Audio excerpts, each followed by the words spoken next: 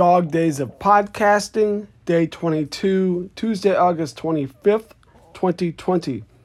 Today's topic, HIV, AIDS, Part 1. Following initial infection with human immunodeficiency virus, HIV, a person may have no or mild flu-like symptoms. Typically, this is followed by a prolonged period with no symptoms. If the infection progresses, it interferes with the immune system, increasing the risk of developing common infections, for example, tuberculosis, of developing tumors, and of unintended weight loss.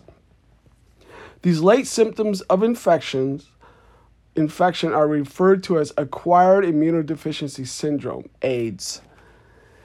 It's a retrovirus, episode 10 for more on that, transmitted by unprotected sex, contaminated blood transfusions, hypodermic needles, and from mother to child during pregnancy, delivery, or breastfeeding. It's not spread by saliva, sweat, or tears. There's no cure or vaccine. However, antiretroviral treatment can slow the course of the disease and may lead to a near normal life expectancy. Treatment is recommended as soon as the diagnosis is made. Without treatment, the average survival time after infection is 11 years. Giving an infected pregnant mother antivirals can often prevent the baby from being infected. An origin, or the origin, of HIV appears to be SIV, simian immunodeficiency virus, an HIV-like virus that attacks the immune system of monkeys and apes. SIV likely jumped to humans when hunters in Africa ate infected chimps, or the chimps' infected blood got into the cuts or wounds of hunters. However, SIV is a weak virus, which is typically suppressed by the human immune system within weeks of infection. I did try to figure out how SIV mutated into HIV. I still don't know if they've completely figured it out or not. It seems a bit mysterious. My best guess from my reading is that a key protein in SIV mutated in a Central African chimp, then infected a person, and that particular mutation made this new virus, now HIV, which is one that humans cannot fend off. Pretty vague, I know, but that's my best guess. Some researchers believe this first transmission of SIV to HIV in humans occurred in 1920 in Kinshasa, the capital and largest city in the Democratic Republic of Congo. How's that for specific? The earliest well-documented case of HIV in a human dates back to 1959 in the Congo.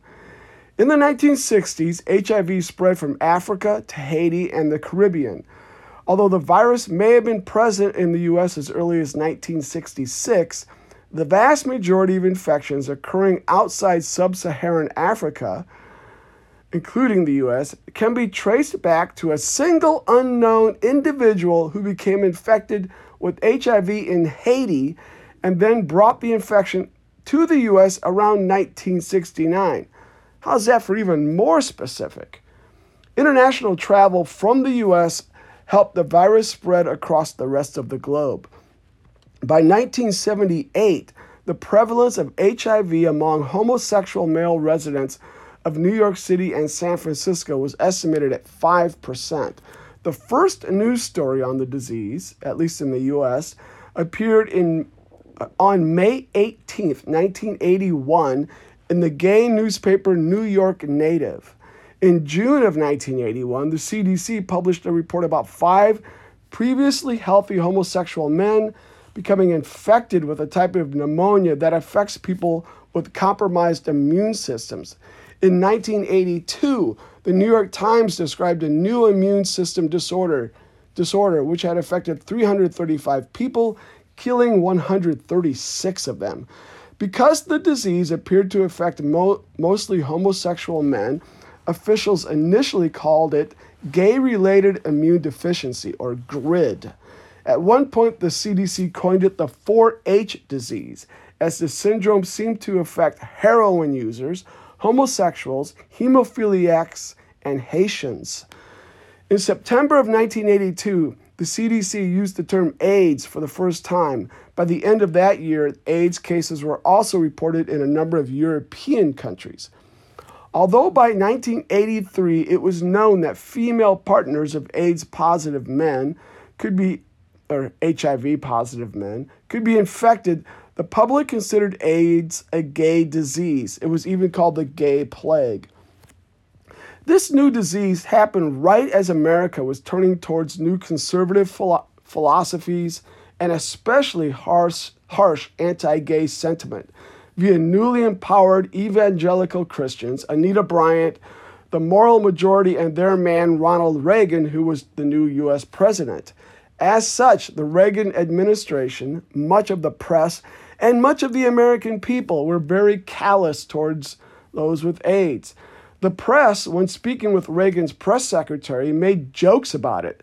And you can hear this, the press secretary and the press just laughing and making jokes about who has it and so forth. I listened to these on YouTube. Pretty disturbing. The FDA enacted regulations that banned gay men from donating blood. Although the FDA would revise those rules in 2015 to allow gay men to give blood if they've been celibate for a year. However, blood banks already routinely test for HIV, so it doesn't really matter who gives blood anyway because it's going to be tested. Since there was no government help and much of the public turned away from AIDS victims, AIDS activists began to organize to provide care for the patients who were falling ill. One such group was the Gay Men's Health Crisis, founded in New York City in 1982, which is today the oldest HIV/AIDS service organization in the world. And I think also it is an example of other types of illness organizations. The Ryan White HIV/AIDS program was named for a courageous young man named Ryan White, who was diagnosed with AIDS following a blood transfusion in December 1984. I can remember this, by the way. Ryan White was diagnosed at age 13 while living in Kokomo, Indiana, and was given 6 months to live. When he tried to return to school, he fought AIDS-related discrimination in his community. He rallied for his right to attend school, gaining national attention, and became the face of public education about his disease. Surprising his doctors, he lived 5 years longer than predicted. He died in April 1990, 1 month before his high school graduation, and only months before Congress passed legislation bearing his name in August of 1990, the Ryan White Comprehensive AIDS Resource Emergency Care Act. Reagan did not mention AIDS until 1985. My guess is that, in part, a regular white kid getting it from a blood transfusion allowed him to talk about it.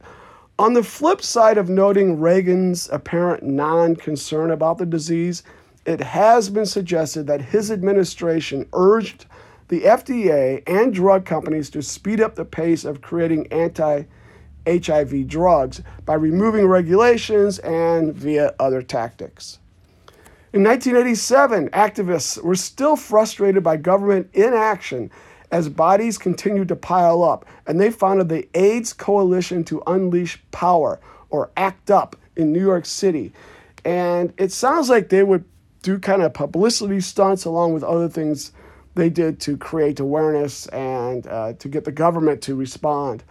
Today, their actions and their activist art are legendary for speeding the government's response to the AIDS crisis, allowing quicker testing and treatment of life-saving experimental drugs, and drawing public attention to the deadly impact of homophobic public health policies. It was in that year, 1987, the first antiretroviral medication for HIV, azithromycin, AZT, became available.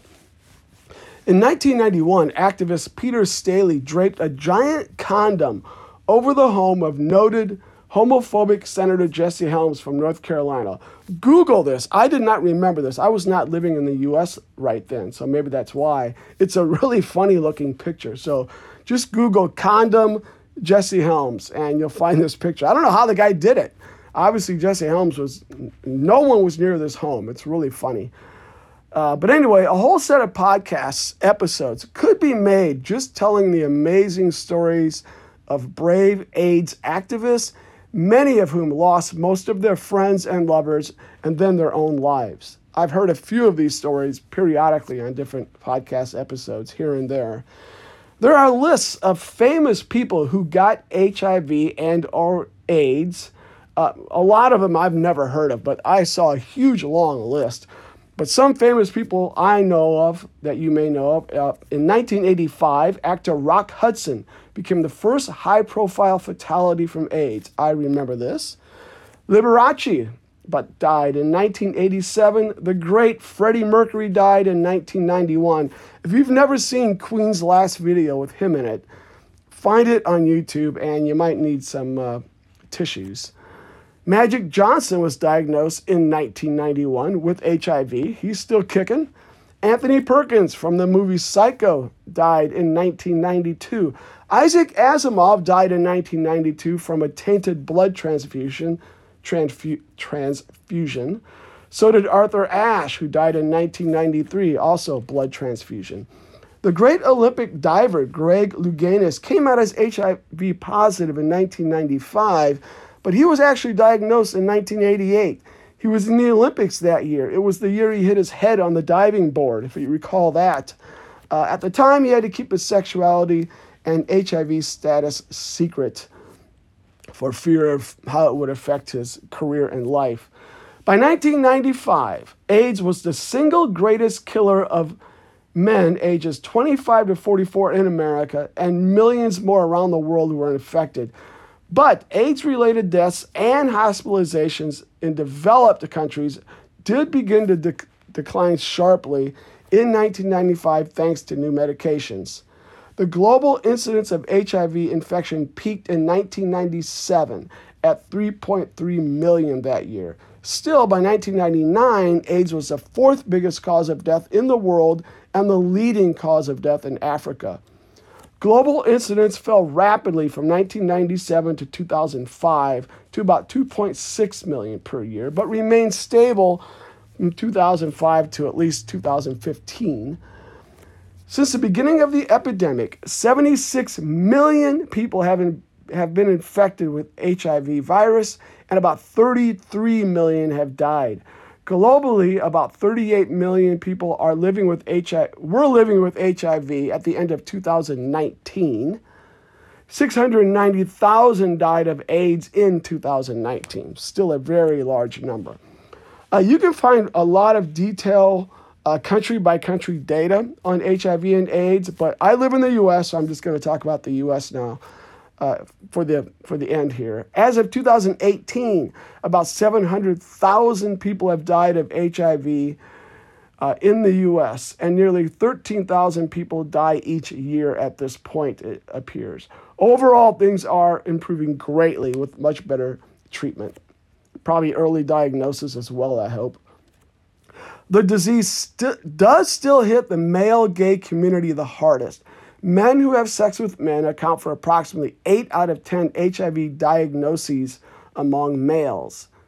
Obviously, if it's men who have sex with men. AIDS is one of the top 3 causes of death for African American men aged 25 to 54 and for African American women aged 35 to 44 years in the United States.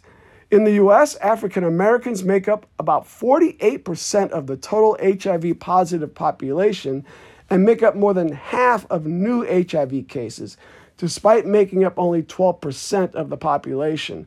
My guess is a lot of that has to do with our just poor healthcare system and inability of some people to get to a doctor and get quick diagnoses. Excuse me. The main route of transmission for women is through unprotected heterosexual sex. African American women are 19 times more likely to contract HIV than other women. Regionally, the population rates of persons diagnosed with HIV infection in 2015 were highest in the South, followed by the Northeast, then the West, and then the Midwest. Tomorrow we'll talk a little bit more about the science of HIV and treatment and vaccines.